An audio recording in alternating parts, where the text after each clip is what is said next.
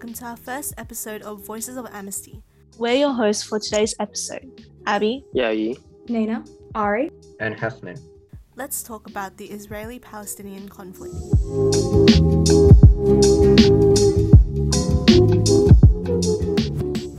So we've all seen the recent surges of violence on the news and over social media. What do we think?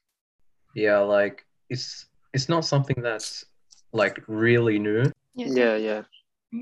And I think that's why it makes it hard for people to understand the conflict.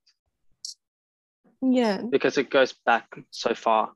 it's really complex, and a lot of people that we interact with don't have much personal information or experience with the conflict, so it's quite a daunting topic, I think. Yeah, definitely. Yeah, And some stuff online that you read about, it's not 100% correct all the time, and it might contradict with other stuff you've read. So a lot of people kind of not lose interest, but just give up halfway there to understanding. It's always been the back Mhm. of our minds. It's always been the back of politics and international relations. But now it's a thing again, and it'll probably be a thing again in 5 years and in 10 years. Yeah. Yeah, I remember seeing it on Instagram and stuff, and that was, I guess, the first time I've seen or heard about the conflict. But then it made me question, do we really know? Do we really know what has happened that caused this conflict? And I didn't know the conflict spanned over decades until I did that research. When I looked into it, the past decades saw endless wars and uprisings. Sometimes there would be glimmers of hope, but those peace proposals never passed through. And now we're hearing about it again as it rises on news and social media. But I feel like sometimes we forget about it. I think we need to really understand the depths of this issue and let people's voices be heard. But let's get some specifics on the roots of the issue. Yeah, sure. So basically all this started in 1947 when the United Nations voted to split the territory which was being contested against into three parts. And one of these parts was for the Jews, obviously. One was for the Arabs, and the third, not surprisingly, was an international trusteeship regime in Jerusalem. Geez, that's a lot of big words, but okay. The Arabs did not accept the deal, unfortunately, saying to the UN that they had no right to give away their land for another thing. And with that reason, war broke out. So in modern context, the Jews would be the Israelis, and the Arabs would be the Palestinians. Hasnain, do you know if the international trusteeship regime is still there? Not really sure though. What I do know is that the Palestinian side of things says that Zionists, and by the way, Zionists are people who support the re-establishment of a Jewish homeland in Israel. These people began forcing people from their homes. And while the Israeli version, on the other hand, points out that Arab leaders who encouraged people to leave, and some Arabs left voluntarily, meaning that they wanted to leave. And so, basically this is where the US comes in, where Trump's administration decision to move the US Israeli embassy was considered to be symbolically significant in this whole conflict, this whole time. What was it, Tel Aviv to Jerusalem? Yep. Interesting. Yeah, you had it right. Symbolic. Because what was it, Jerusalem, the Palestinians claimed Jerusalem and the Israelis claimed Jerusalem as well. So by moving it, it would have been a bit of a thing because the US has always supported Israel. Yeah, but you'll be surprised to know that US has no sort of position on these borders, and these hidden tensions was considered to indicate support for Israeli position on Jerusalem. But the police raid on the Holy Mosque in Israel during Ramadan 2021 was one of the many actions in this whole conflict that led to the sudden resumption of war between Israel and Hamas, which is the militant group that rules the Gaza Strip, and the outbreak of civil unrest between Arabs and Jews across Israel. Definitely. So where's the conflict now? Well, basically, the sort of violent escalation that we all heard about and that was all over social media and the news recently started in early May. And it all started with something that would be normally smaller, something that probably wouldn't make international news, which was the forced expulsion of some Palestinian families from like a neighborhood in East Jerusalem. So this further encouraged, obviously, the existing tension between the Palestinian people and the Israeli government. So we had some protests and scuffles over this. And then on the 7th of May, and this is what everyone heard about, the Israeli police fired rubber bullets and stun grenades at protesters at the Al-Aqsa Mosque. And these were people who'd stayed behind after their final Friday prayers for Ramadan. And so on the following Monday, Israeli forces, they conducted a raid on the same compound. And in this time, they injured over 300 Palestinian civilians with a range of different horrible sounding weapons. So those were sound bombs, rubber-coated bullets, and tear gas. And like I said, this is the thing that we all heard about and that brought this conflict sort of to the forefront. Where do you think this conflict goes from here? Would it change? Would it stay the same? Look, I did quite a bit of research into this. And if you look at the political context of Israel, it's quite interesting considering that Benjamin Netanyahu, who's been there for 12 years, which is a very long time for a leader to be in power. Yeah. In the middle of this whole conflict, he's now gone. So they've changed their leader to a guy called Naftali Bennett, who is quite similar, but he's arguably more anti-Palestine, and his political brand is basically based on hyper-nationalism, very pro-Israel, but also very, let's expand Israel, let's have a bigger Israel, and let's take it, let's take all the land where we can get it. So he's still promoting the annexation of Palestinian land, which is not what the Palestinians want. It basically goes against their whole movement. Naftali Bennett being in power is the worst outcome for them. And he's even quoted saying an independent Palestinian state was not going to happen on his watch.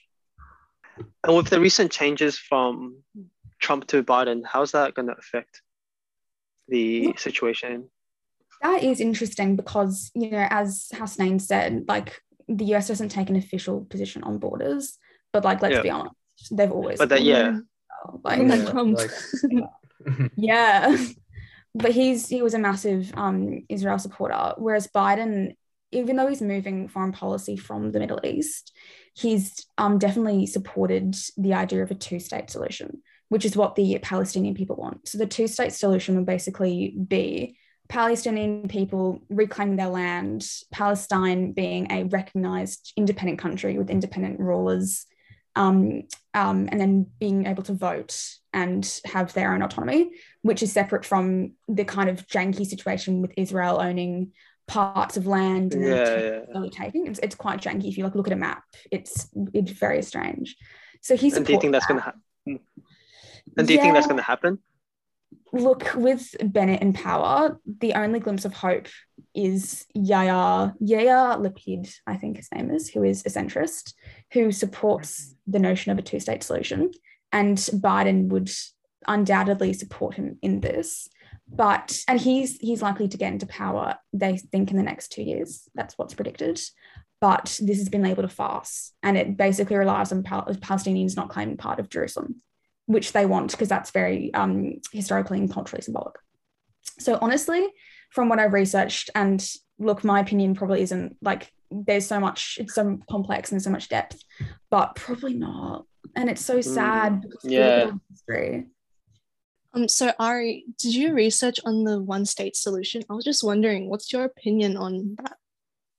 Yeah, so the one-state solution would be the antithesis of the two-state solution, which is basically the status quo of Israel furthering their territory into Palestinian land until it is all Israeli land. And that's being said in air quotes because there'd be a lot of Palestinian people still living there.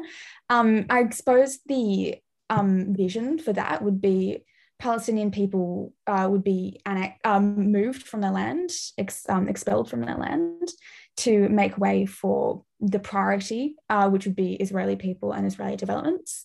They would probably also suppress Palestinian voting rights and would not have places in parliament, seats in parliament. I mean, Palestine, barely has a recognized parliament in the global stage anyway, so this would be just further suppression.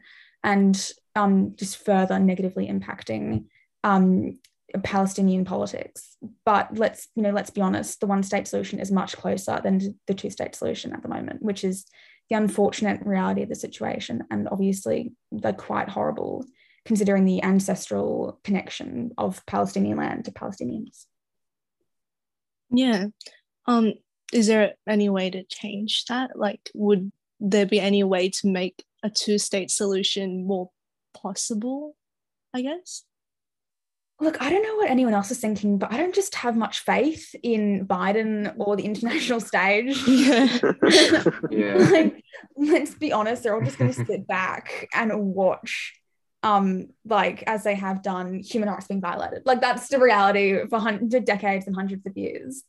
So again, the two-state solution, unless there's a dramatic change of events, it's horrible, but probably not. But it is horrible. From our Instagram at Voices of Amnesty, follow it. We got some questions for today's episode. One of them is it right to call the situation a conflict? It's definitely more than just a conflict. Like, many people call it a conflict, but honestly, this conflict, so-called conflict, has had catastrophic impacts on both the Israeli and Palestinian sides, which are nothing short of impacts of war. So you could call this a war by all means, and like that wouldn't be wrong. But a conflict, I would say, is a pretty big understatement, because it's a really ongoing issue, and like it would be enough to be considered a war. How do you guys see this conflict ending? Not good. Unless a two-state solution happens, Palestinian people won't be, and probably like shouldn't be, satisfied, because a lot of it is their ancestral land, and a lot of them will keep on fighting for it. So many of them see the two-state solution as the only solution. So unless that happens, which again, like Naftali Bennett saying, probably not going to happen, the conflict will be lasting for a very, very long time, despite the fact that there's been recent social media coverage. That won't mean that it's any close to ending. Mm-hmm. An interesting thing is with social media that you brought up, I noticed that a lot of these conflicts come as like a trend for people to hop on, like it's, and then after a week it's gone, and like no one ever hears about it again. It just like goes through one ear and like passes through the other. It's not even that significant. It's so common right now. Yeah, and like this sort of activism, it's ridiculous. But also, like, activism isn't. Would you argue that any type of activism is good activism, or is performative activism still, like, I feel like if there are good consequences for your activism, then it's a good thing. But oftentimes the kind of activism that we're talking about here, I feel like, which is like people putting stuff on their Instagram story and things like that, it doesn't always create good consequences, and can often just spark more, in some ways, meaningless debate instead of actual action that helps people who are suffering because of these issues. So like instead of like encouraging meaningless debate around these types of topics, like how can like we help as like ordinary people who are hearing about this conflict? Like how can we help? Well, I think that by listening to just this podcast and actively engaging in learning this conflict, you're already helping by educating yourself. But there's other ways you can get involved. You can donate, you can read books and articles, you can watch documentaries and videos, and you can help spread awareness by educating others. But make sure you fact check these information before you spread it.